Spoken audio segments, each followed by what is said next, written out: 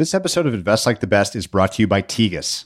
I started hearing about Tegas when several of my close professional investor friends sent me passages or ideas they'd found on the Tegas platform. Conducting effective primary research shouldn't take weeks, it should take hours. Searching for answers shouldn't be a lengthy, cumbersome process. It should be easy and nearly immediate. Expert calls should not cost $1,000. Tegas solves these problems and makes primary research faster and better for professional investors.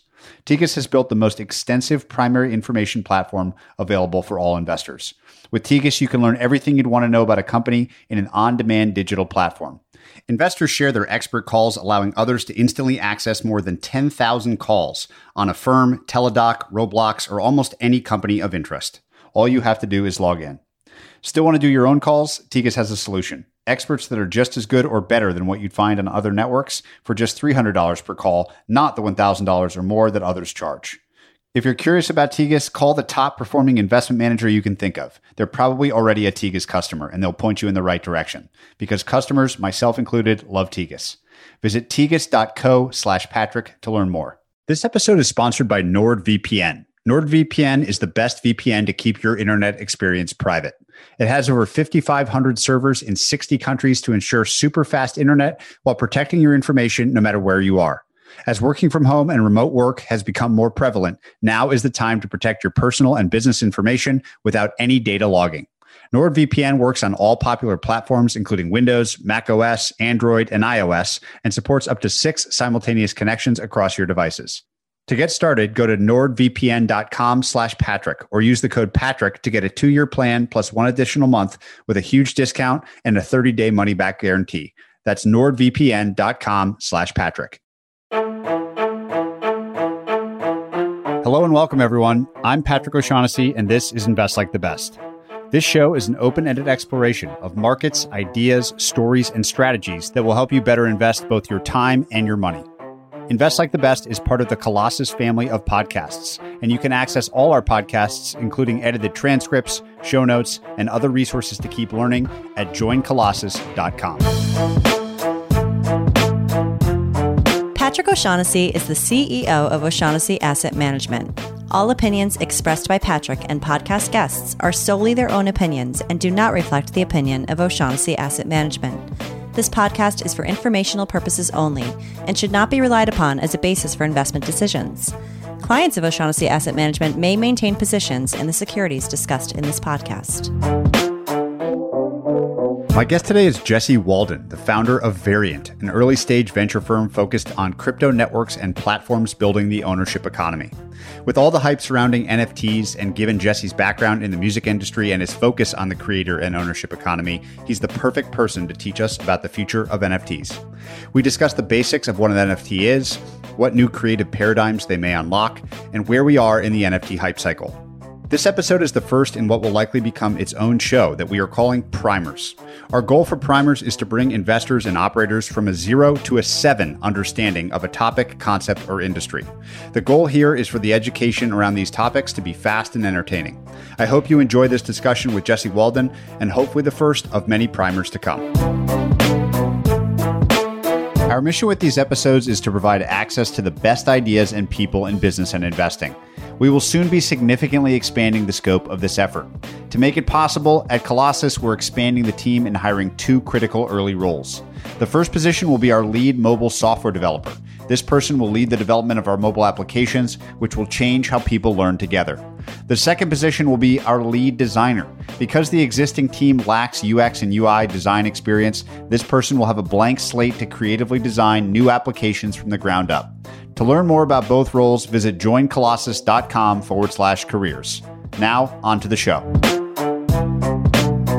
So Jesse, I think just to level set, it's probably appropriate to begin with just a simple explanation or definition of an NFT from your standpoint, and then we're going to jump a little bit backwards in time to your origins in the music industry to help the audience understand this interesting new concept. I think a really simple way to define NFTs are as a file or a file type that lives on the blockchain. You have MP3s, you have JPEGs. These are files that live on your phone or your computer. NFTs are a new file type, a digital media file that lives on the blockchain. And that's technically not correct, but it's a good metaphor for what we're describing. The idea is when you upload a file to the blockchain, it becomes a token that can't be meddled with, just like Bitcoin is a digital token that is provably yours, independent of any third party. So in a nutshell, NFTs make it possible to own a piece of digital media in the same way that you are able to own a digital currency like Bitcoin. Maybe click one step deeper on the fungible piece of NFT. So if I think about Bitcoin, I guess it's not perfectly fungible because you could trace each individual Bitcoin back through time, but one is sort of like another, right? It's worth the same amount. There's not a difference between one versus the other. NFTs is quite different than that. Just draw that distinction one click further and how a JPEG is so different. A pixel is worth 1,000 words. What I mean by that is one pixel differentiator in a JPEG makes that image unique from any other. Dollar bills in your wallet are fungible for one another, but an image, a video, or song, these are sort of like unique ideas that can come to be represented as unique tokens. So what we're talking about is taking unique digital things and making them individually ownable on the internet for the first time without any third party. Fungible tokens benefit from blockchains because the technical properties of blockchains enforce their scarcity, the fixed supply of Bitcoin. Well, with NFTs, you can reduce that fixed supply to one of one. A lot of the attention in NFTs has been around visual art, whether it's an artist like Beeple or NBA Top Shot or something that you can see on your screen and now is scarce, that can't be replicated, at least in the meaningful sense, for the first time. But I actually think a really interesting area for you and I to draw the line here is around music. You started your career in and around music, worked at Spotify for a time. I just think this is a great way to understand digital media. Maybe begin by just describing the importance of your background in music, what it taught you about when there's a song. Let's just take a unit of a song. Lady Gaga creates a song or something. What the value chain looks like for a song and who owns the rights to that thing, who profits from it, why music is sort of a fun way to explain what this might all unlock. I think before we get into all the complexities of music royalties, I'll first offer up just a bit of context as how I came to be involved in the music industry in the first place. And that was through piracy. Like a lot of teenagers in the early 2000s, I was, of course, downloading music, but I was also part of a much smaller cohort of people who were uploading a lot of the files that everyone else was downloading. And through that came face to face with the way media was going to come to propagate on the internet. Before YouTube existed, before Spotify existed, there were these top sites, FTP servers that were sort of limited in terms of who could access. And on those top sites, you had every piece of media, well, every album, every video game, TV show, movie, etc. And it was very clear that this was the future of all media. It was that it was just going to all be available. So this was early 2000s. What happened shortly thereafter was we got platforms, social media platforms like YouTube and Facebook and Instagram and so on came along, and they solved this critical problem that piracy had, which was piracy did not have any mechanism for the participants, the people creating the files and distributing them, to communicate with one another in the FTP protocol or in the BitTorrent protocol. That was all sort of happening ad hoc. And what these social media platforms came along and did is they bundled the ability to distribute media, post a photo to Facebook, post a video to YouTube, with an identity, which is your profile, and the ability to communicate with fans and build an audience. What then happened, of course, is those platforms came to sort of dominate the relationship that creators have with their audiences. Oftentimes, those platforms were at odds with the legacy distributors of media, and there's a whole saga there where the music industry is suing all these platforms. Spotify is the one who got it through. All that to say that the platforms today dominate that relationship, and NFTs, I think, are this new way of distributing media that inverts that relationship, that gives the creators and their audiences the means to correspond and transact directly with one another. So now getting back to your question on what are the implications for music? Well, it's interesting because music is probably the most complicated type of media when it comes to rights management. In music, there's rights to the song, a recording, and then a song can be recorded by 10 different artists. So separately, there's also the rights to the underlying composition. Those are the publishing rights. So you have recording rights and publishing rights. And each of these rights have different rules in different countries and different organizational bodies that administer those royalties. And it's just this complicated mess. It's such a mess, in fact, that a platform like Spotify, which is global, often doesn't know who to pay royalties to for songs on their platform because the information is just not available. It's siloed in all these databases that are maintained nationally in different countries. It's been this major problem for artists to monetize directly because of the complexity of these various copyrights. Artists have had to depend on third parties, whether that's the royalty administration bodies or the platforms that distribute their music or both, to get the money that's due to them. NFTs just kind of explode this whole model because now it's very easy for a creator to go on Twitter and say, hey, here's my crypto address and I'm publishing my work as an NFT. And suddenly the whole world can see, hey, that's their thing. And I can buy it directly from them. And we just saw Jack do that with a tweet. Jack was like, here's my original tweet and here it is as an NFT and anyone can bid on it. That's an example of how all the complexity of rights management in music just kind of gets exploded by NFTs. I want to make sure, play this back to you a little bit and make sure I understand. I really thought about the interesting angle that what the platforms did was bundle the identity of the creator with their creations. And by doing that, have a legitimate direct path to their audience. You build this relationship directly with your audience, and it's clear that you produced X, Y, or Z. But that in that relationship, the platform itself is still capturing an enormous amount of the value, if not the vast majority of the value. I think YouTube pays out a ton of money each year, but also makes a lot of money each year, right? It sounds like what you're saying is that the NFT represents an opportunity for media creators, for artists, we'll call them generally speaking, to keep a higher percent of the value that they are creating. Is that fair? I think that's the bottom line of it. Again, it's dependent on the idea that the creator, their identity, and their media can be discovered and interacted with independent of any third-party platform in the same way your Bitcoin is yours without having to depend on any third party to verify that. Let's take an example of a piece of media where the artist or the creator is being paid in proportion to the number of times that media is consumed. So simply speaking, like on YouTube, if you've got 1 billion views of a video, you're going to get paid more than 1 million views or something like this.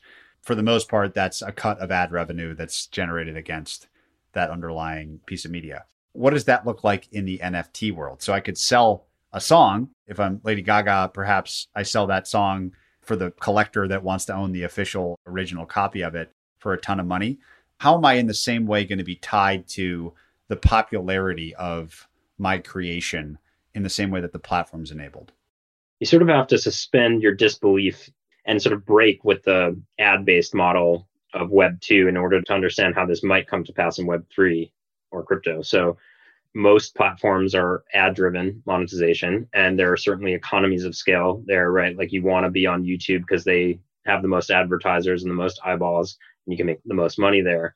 NFTs enable you to monetize directly with your super fans. Someone who really wants to patronize your work can do so and pay a ton of money to you directly, and probably more money than you might ever make, even with 1 billion views or listens on Spotify. That's the day one incentive for creators to try out this new marketplace. But you have to remember these assets, these NFTs, are permissionlessly programmable. So because they live on the blockchain, anyone can build an experience that you can bring your NFT to. For anyone who's familiar with Bitcoin or any other cryptocurrency, this should be familiar because if you have Bitcoin in a wallet you control, you can take your Bitcoin and bring it to Coinbase, or you can bring it to Binance, or you can bring it to any other exchange. The same is true of an NFT. Once it's in your wallet, you can bring it to any third-party application.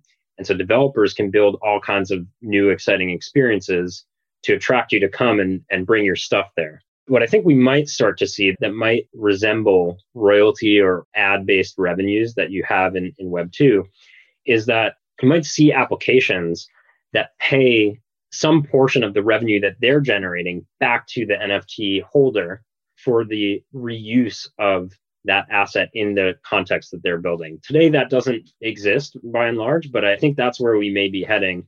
And what's cool is all of these like new revenue streams or new royalty flows can be sort of programmatically administered in a transparent way. Compare that to the way copyright is administered for music today, where it's very opaque and goes through 10 different middlemen. Now all of that is transparent and automated. And as a result, hopefully the creators and IP owners will be able to retain more of the value. It's a really neat idea. And I'd love to dream of an example just to make sure I understand. So what would be the motivation of a consumer? So let's say there's some cool app that gets built and it's an experience that's built and an NFT owned by somebody else is part of that experience. From the consumer standpoint, let's say it's a song or something visual, whatever it might be, doesn't really matter. What is the incentive to pay more to see the quote unquote original version of that thing versus just a normal copy? Like, I don't really care if I'm listening to the original song I like. I just want to hear the song I like. Talk me through that piece of this, because that's still not clicking for me.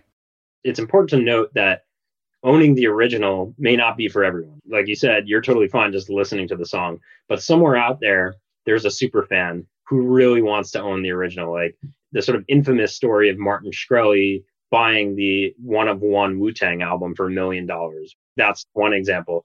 There's also the example of art in museums. Anyone can go to the museum and see the painting for free, or you can look at a postcard of the painting or look it up in an art book. But someone wants to own the original painting. It's true that physical work is desirable because you can like put it up on your wall or whatever. But soon we're going to see experiences that allow you to showcase your collection anywhere on the internet where you get attribution for being the owner. So that little placard in the museum that shows here's the painting title, here's the owner, was contributed by so-and-so, that's going to be everywhere on the internet. So there's social status involved in being the owner of a popular idea, a popular image, video, or song.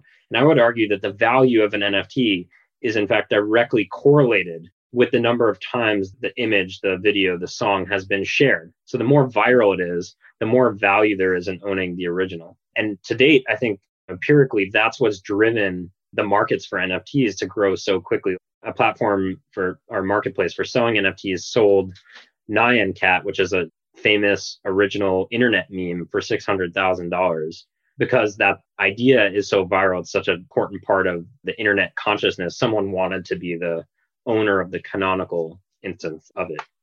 Maybe a way of thinking about this is just that right now I could be the biggest fan ever of a certain recording artist, and my payment, quote unquote, to them is kind of limited. Like I'm paying them the same per stream as anybody else is. And maybe I go to a concert or two, so I pay them a bit more, but it's potentially orders of magnitude more. It's very hard for that to be a thing. So what you're saying is for artists, what this does is unlock the demand for them or their creation in a way that just hasn't been possible before. That's right. Yeah. And I sometimes refer to this idea as patronage plus. So on the internet today, you can be a patron of a creator using something like Patreon or Substack, where you're paying a subscription to support their work.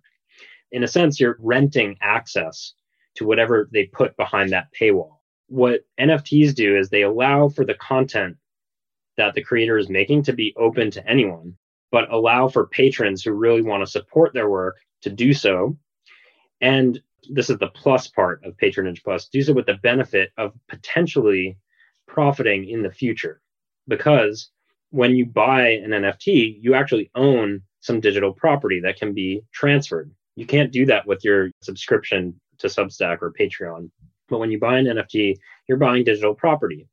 Even if you don't plan to resell, there's this vague idea that maybe in the future, someone else will want to buy this. Maybe the creator becomes more popular. I have one of their early works. So this plus is an incentive to become a patron in the first place. So I think a lot of the incentive to participate in NFT marketplaces is the idea that, one, you can support the creators whose work you admire, and that's no different from Web 2, but there's a much stronger incentive to do so because you actually own something and you can benefit potentially from the resale of that ownership value.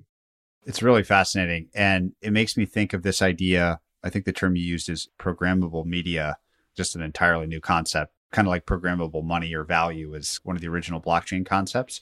But it made me think of this idea that so intrigued me, which was, let's say it's a visual artist that sells a painting. Part of the programming of that NFT could be that when the painting changes hands in the future, the artist always gets some cut of the transaction.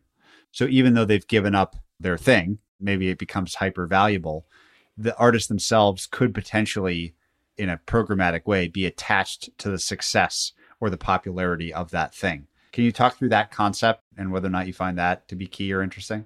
Today, that exists on a lot of NFT marketplaces where you can programmatically specify a royalty rate that goes back to the artist or even back to the original collector in any resale event that happens in the future. And again, because this is all specified as code, it's administered automatically by the blockchain on which the NFT lives. Those are royalty streams that are flowing consistently back to whomever they're due. That's a fundamentally new thing where in the legacy media world, you're very much dependent on all these third parties to collect your royalties for you, and they all take a cut. So the artist is left with whatever fraction of the day. I think that's one early example of these assets taking on programmable utility for the creator, for the collector. But you're going to see all kinds of new interesting ideas that people will program into these assets.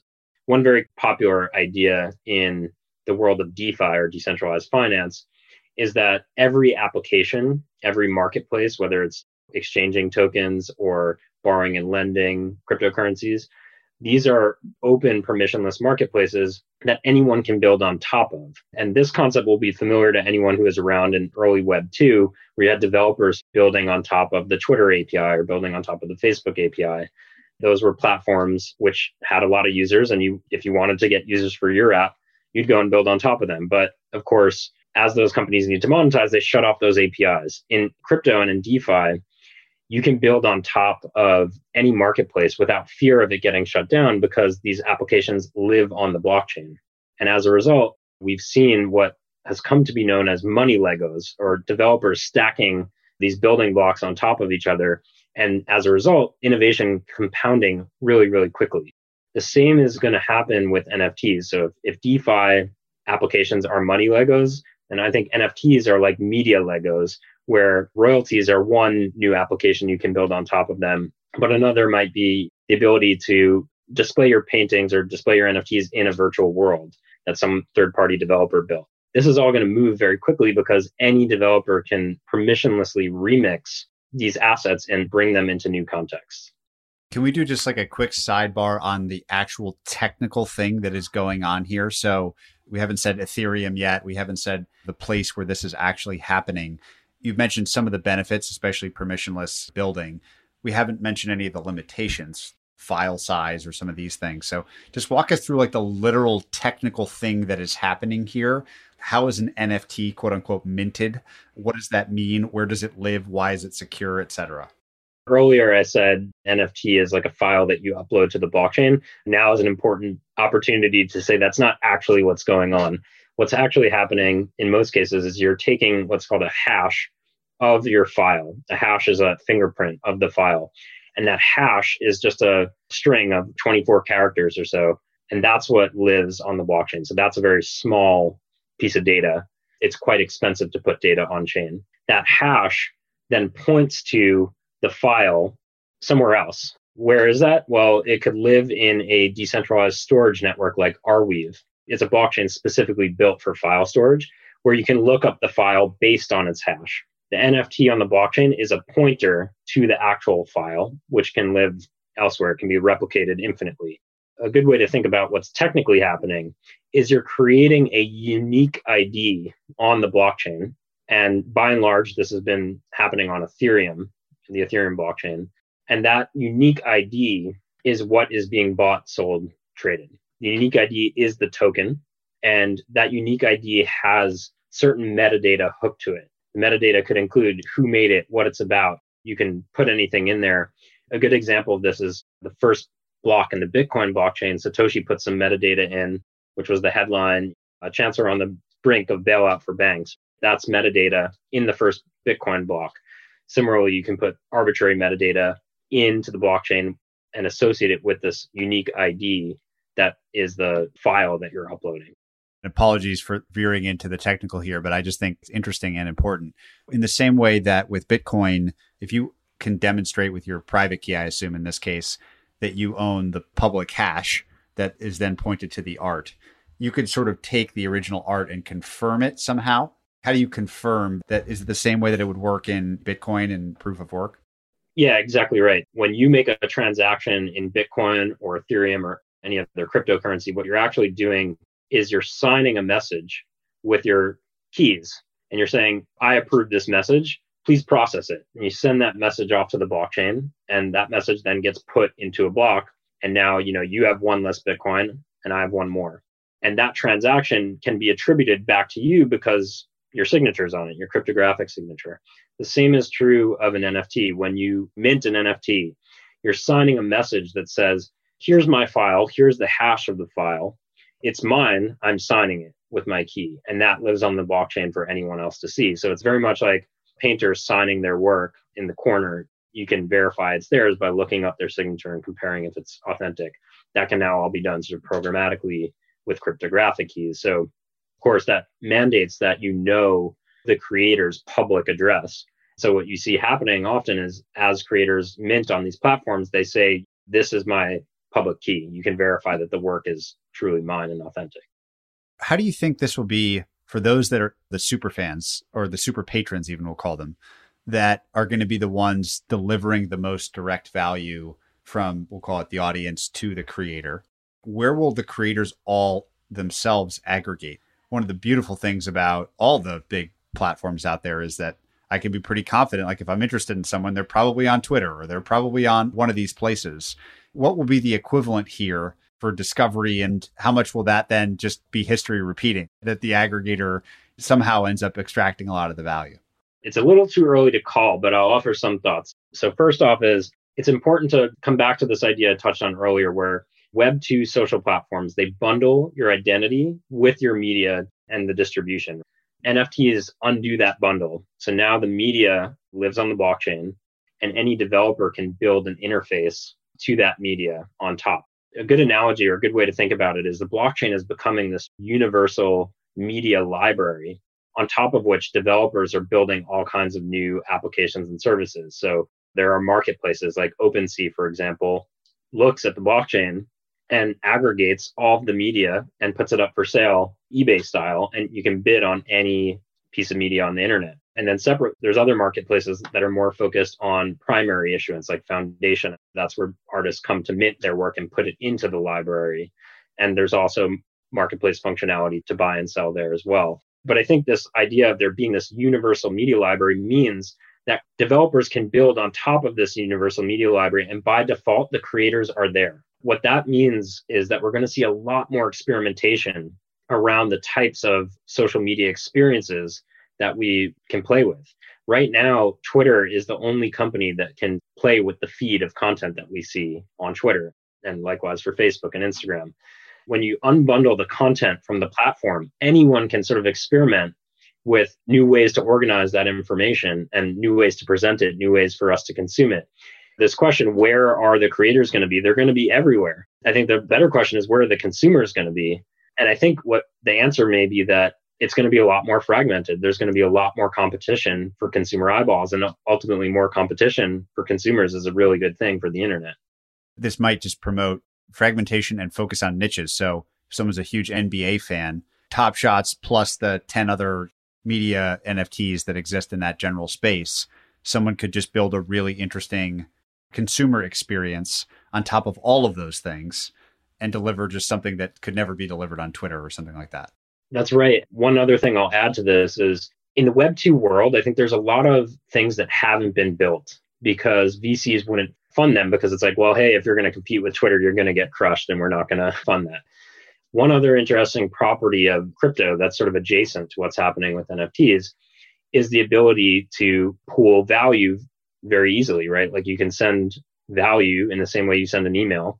What you're going to see is people funding the experiments or the experiences that they want around the media that they own. There's going to be, I think, a very long tail of consumer media applications built on top of this universal media library of NFTs because the funding for them to exist will come from the people who want them to exist as opposed to having to come from VCs. And critical to note, these may be very long tail and they may not be huge businesses, but they don't need to be so long as the people using them or members or patrons are happy to fund the operations at cost. if half of this is true, you have to think it's one of these friction reducing unlocks that tends to create an explosion of behavior, I'll call it. What this sounds like is sort of the ultimate scenario potentially for creators, for artists. With that in mind, I'm really curious to hear your thoughts on some of the most interesting things that you've seen very early on. Like, I feel like probably 3 months ago, no one had heard of NFTs, almost nobody. Now, at really, truly incredible pace, everyone's aware of these things all at once, kind of like crypto in 2017 or something. So I'd just love to hear what experiments or versions of this have your attention most. Are you just thinking like, wow, is that creative or interesting use of this technology? There's so much happening. And so let me preface first by saying we're definitely in a hype cycle for NFTs, right? This is classic Carlota Perez technology financial hype cycles where the markets for these things have exploded really fast and there's going to be a correction. That said, the technology and the utility of this technology is very real and developers are going to keep developing it regardless of what the markets do. I'll start with that. And in terms of interesting experiments, there's just been an explosion of them. We at Variant Fund are investors in a platform called Mirror, which is a community-owned blogging platform. So think of like Medium or Substack, but where the users actually own the platform. And what they've done is they've enabled writers to tokenize their essays as NFTs. There's a twist, which is they've then enabled writers to crowdfund ownership of their essay as an NFT. So in effect, say you want to see an investigative journalist piece done on some esoteric topic that nobody's covering in the mainstream media. You can now crowdfund, get people from all over the world to send some crypto into Mirror, put a bounty out to get the journalist to write the piece.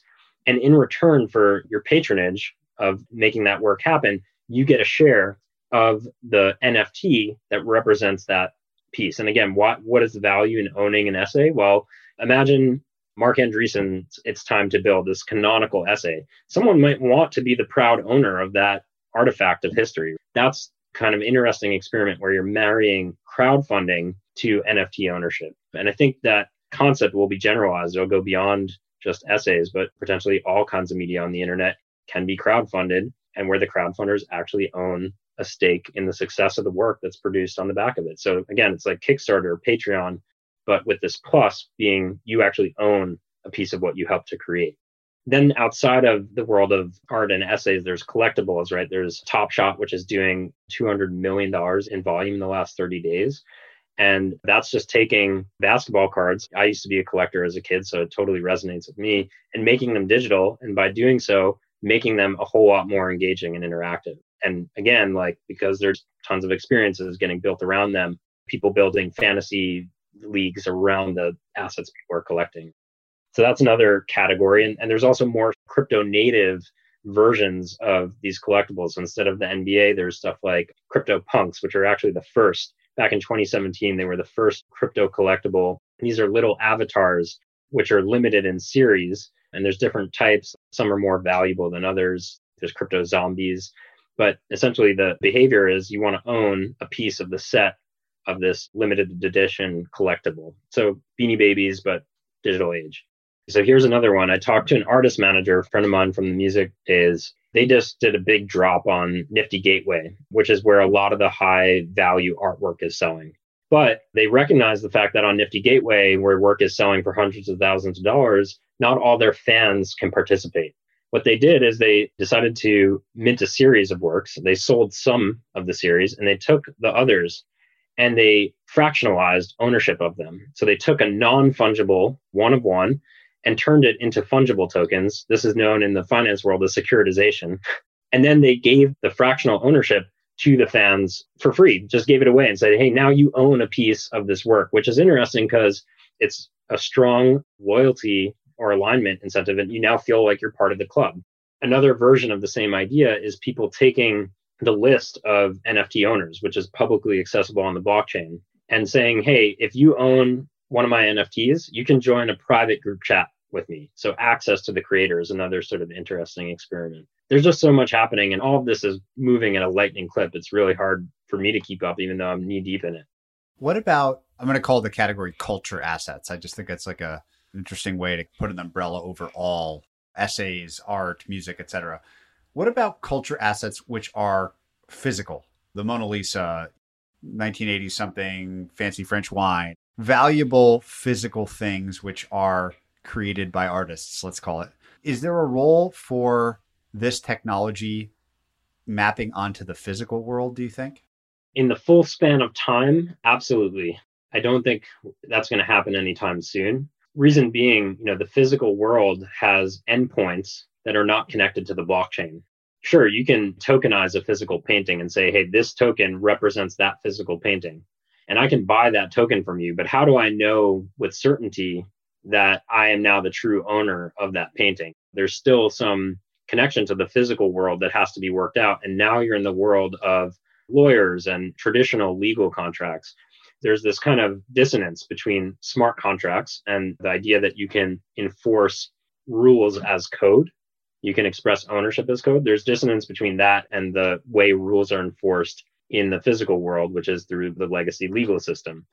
In the full span of time, I think the legacy legal system will come to interoperate with smart contracts on the blockchain. But right now, that friction means the digital native world is just going to move at a 10x faster pace than the physical world.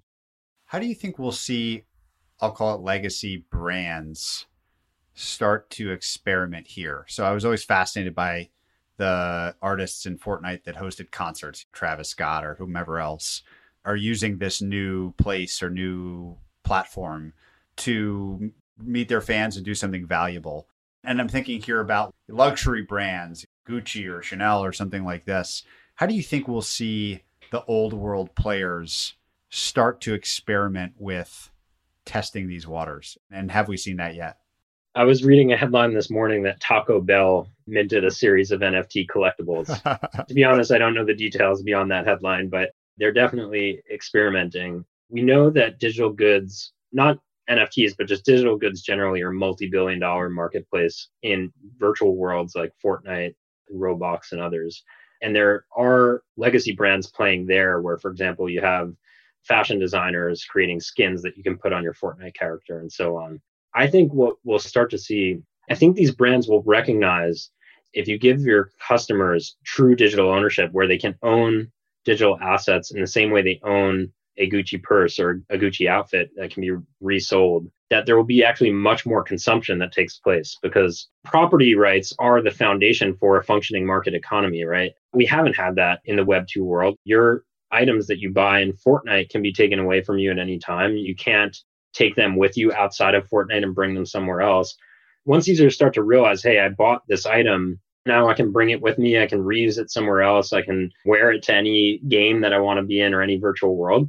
They're going to start to see a lot more value in digital items. And so the market will expand. That's the functioning market economy growing. So I think brands will lean into that because they realize they can make more money. And I would zoom out to go beyond brands and just say, I think the reason NFTs are inevitable and will become the sort of port of entry for all internet media is because everyone involved can make more money. The creators issuing the assets can make more money because it comes directly to them.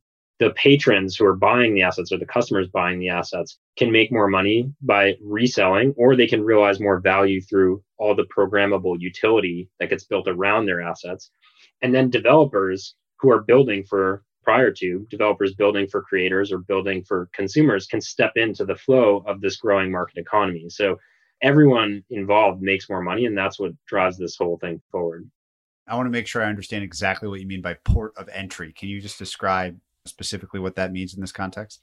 We will get to a point where every photo you take on your iPhone enters the world as an NFT. Every piece of media that's created will be registered on the blockchain to you as the creator. And that gives you an option on it becoming socially valuable and as a result, financially valuable in the future. That's what I mean is right now we have files on our phone, files on our computer. In the future, all files will be incepted on the blockchain as NFTs. I understand now. So if I post a photo on Twitter and post the same photo somewhere else, rather than that order of operations, I would originate it somewhere canonical and as an NFT. And then I would just use that in all the other apps. Yeah. What I would say is it's probably even more likely that Twitter and all social media platforms just integrate this functionality natively. So you don't have to think about where you're minting as a separate action from posting. It's just the default. And how does this all fit into your concept of the ownership economy? It seems like NFTs is a really important piece of this kind of vision for the future. Can you just outline what you mean by the ownership economy? Sure. So the ownership economy is this broader thesis that the next generation of internet platforms are going to be built, operated, and owned by their users. This idea is what's at the core of the success of Bitcoin and Ethereum to date, both of which are multi-billion-dollar networks where there is no company. There's just independent users all over the world, many of whom were developers and technologists who in the early days built the network, operated it, ran the mining rigs, and as a result earned an ownership stake in the network for doing so, which was their incentive to build it and operate in the first place. And that same economic model is now starting to sort of cross the chasm from developers and technologists to consumers. And NFTs are a really good example of this, where now creators and collectors or their fans are realizing, hey, I can own a piece of the internet value that I create. I can capture that value directly by selling to my audience. And you're starting to see the same idea of ownership as a keystone of new product experiences manifest in a number of other verticals as well. So I touched on DeFi earlier. There's a bunch of marketplaces. Uniswap is a good example of an exchange that's very similar to Coinbase, but the business model is take a fee on transactions, just like Coinbase. But what's different about Uniswap is what's done with that fee. Instead of it going to shareholders, the fee is distributed directly to the users who put liquidity into the marketplace and bootstrap the network effects of the platform, which again is a very strong incentive for users to join and help grow the platform. The ownership economy thesis is that platforms that are built, operated, and owned by their users can grow to be much bigger, much faster than their institutionally owned counterparts. And this is uniquely unlocked by the fact that crypto tokens enable us to distribute the value of ownership in the same way we distribute information, which is instantly to anyone, anywhere in the world. So that's what's happening with NFTs, and it's what's happening at the very foundation of the internet products and services we use every day. So we all need to go back and study Jack Bogle and Vanguard again, because he had this right very early on. Effectively, the company was owned by its investors.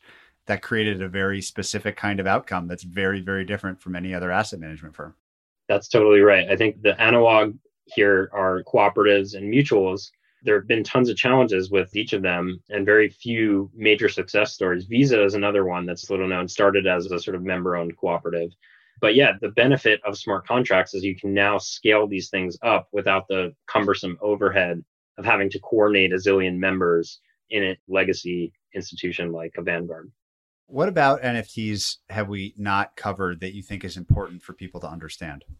I do want to come back to the hype cycle thing because it is going to end soon. And by the time this episode airs, who knows where we'll be. I think there's going to be a market correction, and there's going to be a lot of people saying, I told you those NFTs were stupid. Who wants to own a digital asset when I can just copy paste the original? So I think really important to stress the idea that we've seen market cycles in crypto a number of times now. After big run up in price, there's always a correction, and there's always naysayers who come out of the woodwork saying, I told you that was dumb. But what you see if you stay in the space long enough is that the technology just gets better and better and better. There's sort of a Moore's law going on with crypto technology, and that goes for NFTs too. These market cycles are good in that they drive sticky fundamentals. Developers keep getting into the space, the technology keeps getting better, and the result is more experiences, more competition for consumers. I guess just reiterating the idea here that while we're in the thick of a bull run for NFTs and there will be a correction, this technology is here to stay. And I think it's going to happen fairly quickly because the incentives for people to participate are there and directly economic. Glad you pointed out in that way. Like you look at some of these things, and I think a lot of crypto, people love to speculate and they love to trade. When frictions to do those things are very low, you see a lot of activity and hype cycles like what we've seen. And there's a reason I haven't talked at all in this conversation about investing returns or anything like that associated with these things, but rather just the deeper, fundamental, interesting features that they bring to bear. I'd love to close with a trio of questions on NFTs. That's something we're going to do at the end of a lot of these. The first being a lesson for investors, a lesson for builders, and then a resource to go read more. You're an investor. How does this make you change your view of the world and where you might find return, et cetera? A lesson for investors is We are entering a paradigm shift where everyone is an investor. You used to have to be a public market expert to really have an edge on the stock market. Now, everyday people using social media platforms can have an edge in investing because they're closest to what's going to go viral and where the value is on social media. So everyone is becoming an investor thanks to crypto, where, again, you can now send value and transact value in the same way you transact or send emails. Everyone is going to become an investor. NFTs are demonstrating that. Wall Street Bets is demonstrating it outside of crypto. And this technology is just going to accelerate it. And how about for builders out there? So you've mentioned developers a number of times. They're a key part of this ecosystem for sure. Crypto broadly speaking, software broadly speaking, NFTs specifically. What do you think the one big lesson here is for builders out there?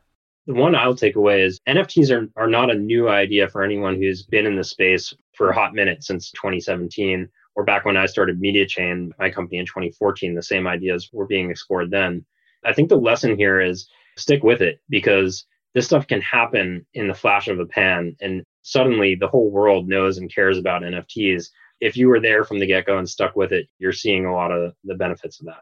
If someone out there is super interested in this topic and they want to listen, read, watch, learn more, is there a resource that you think is especially beneficial to go straight from this conversation to continue learning?